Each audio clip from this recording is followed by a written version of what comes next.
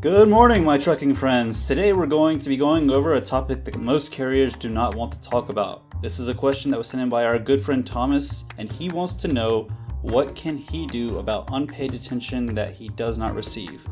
Okay, we know this is a question that many truck drivers have, and the answer is not a good one.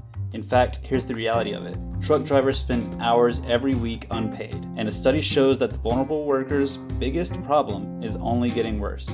This is something that most carriers do not want to discuss, but on this podcast we are going to give you the good, the bad, and the ugly of the trucking world. While we cannot change the industry ourselves, what we are going to try and do on today's podcast is give you the best information we can to help ensure your chances of getting that detention you deserve. Now, truck detention is one of the most irritating things drivers have to deal with. Worst yet, it's one of the most common and unavoidable. Let's do a brief description of what the industry describes as detention.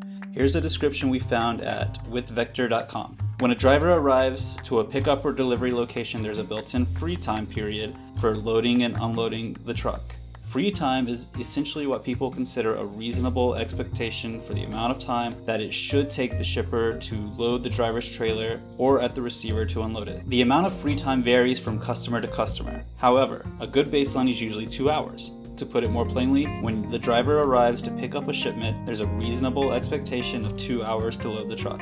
Anything over 2 hours is extra and would be considered detention time. Detention hours put drivers behind. Not only can they end up late to other stops or on their route, but this can also eat up the driver's hours of service. So that's the description they have. Those of us who are a part of the trucking industry know that it's a result of retail and manufacturing warehouses not being organized to get their shipment ready on time. On an article at Business Insider, here's what they found regarding detention in the trucking industry. Truck drivers say the waiting at warehouses for new shipments to load or unload is one of the most aggravating parts of their job.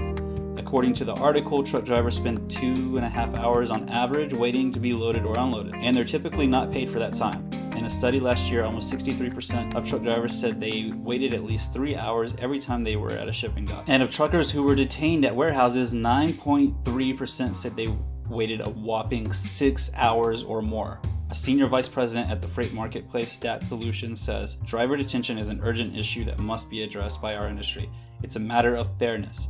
Many shippers and receivers are lax about their dock operations, but it's the carriers and drivers who are forced to pay for that inefficiency." So with the above being stated, the question is, what can we as individuals do right now to ensure you are paid for detention time at your next stop? While it is never foolproof because it is up to each customer whether they actually do pay for the detention or not, here is what our dispatch manager tells our drivers at ELE to do to help maximize our chances of getting detention. When the driver has been at the shipper or receiver for 2 hours, they need to call their dispatcher and inform them they have been there that long, and ask the dispatcher what the detention policy is on this load. The dispatcher should then clarify with the customer or broker what the detention policy is.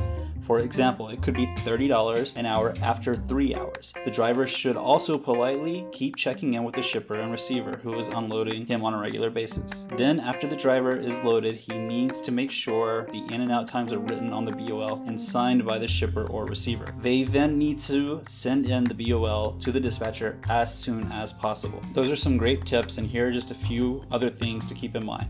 First, let your dispatcher know when you arrive at the shipper or receiver by sending him a quick message. Consistent contact with your dispatcher is key in all scenarios.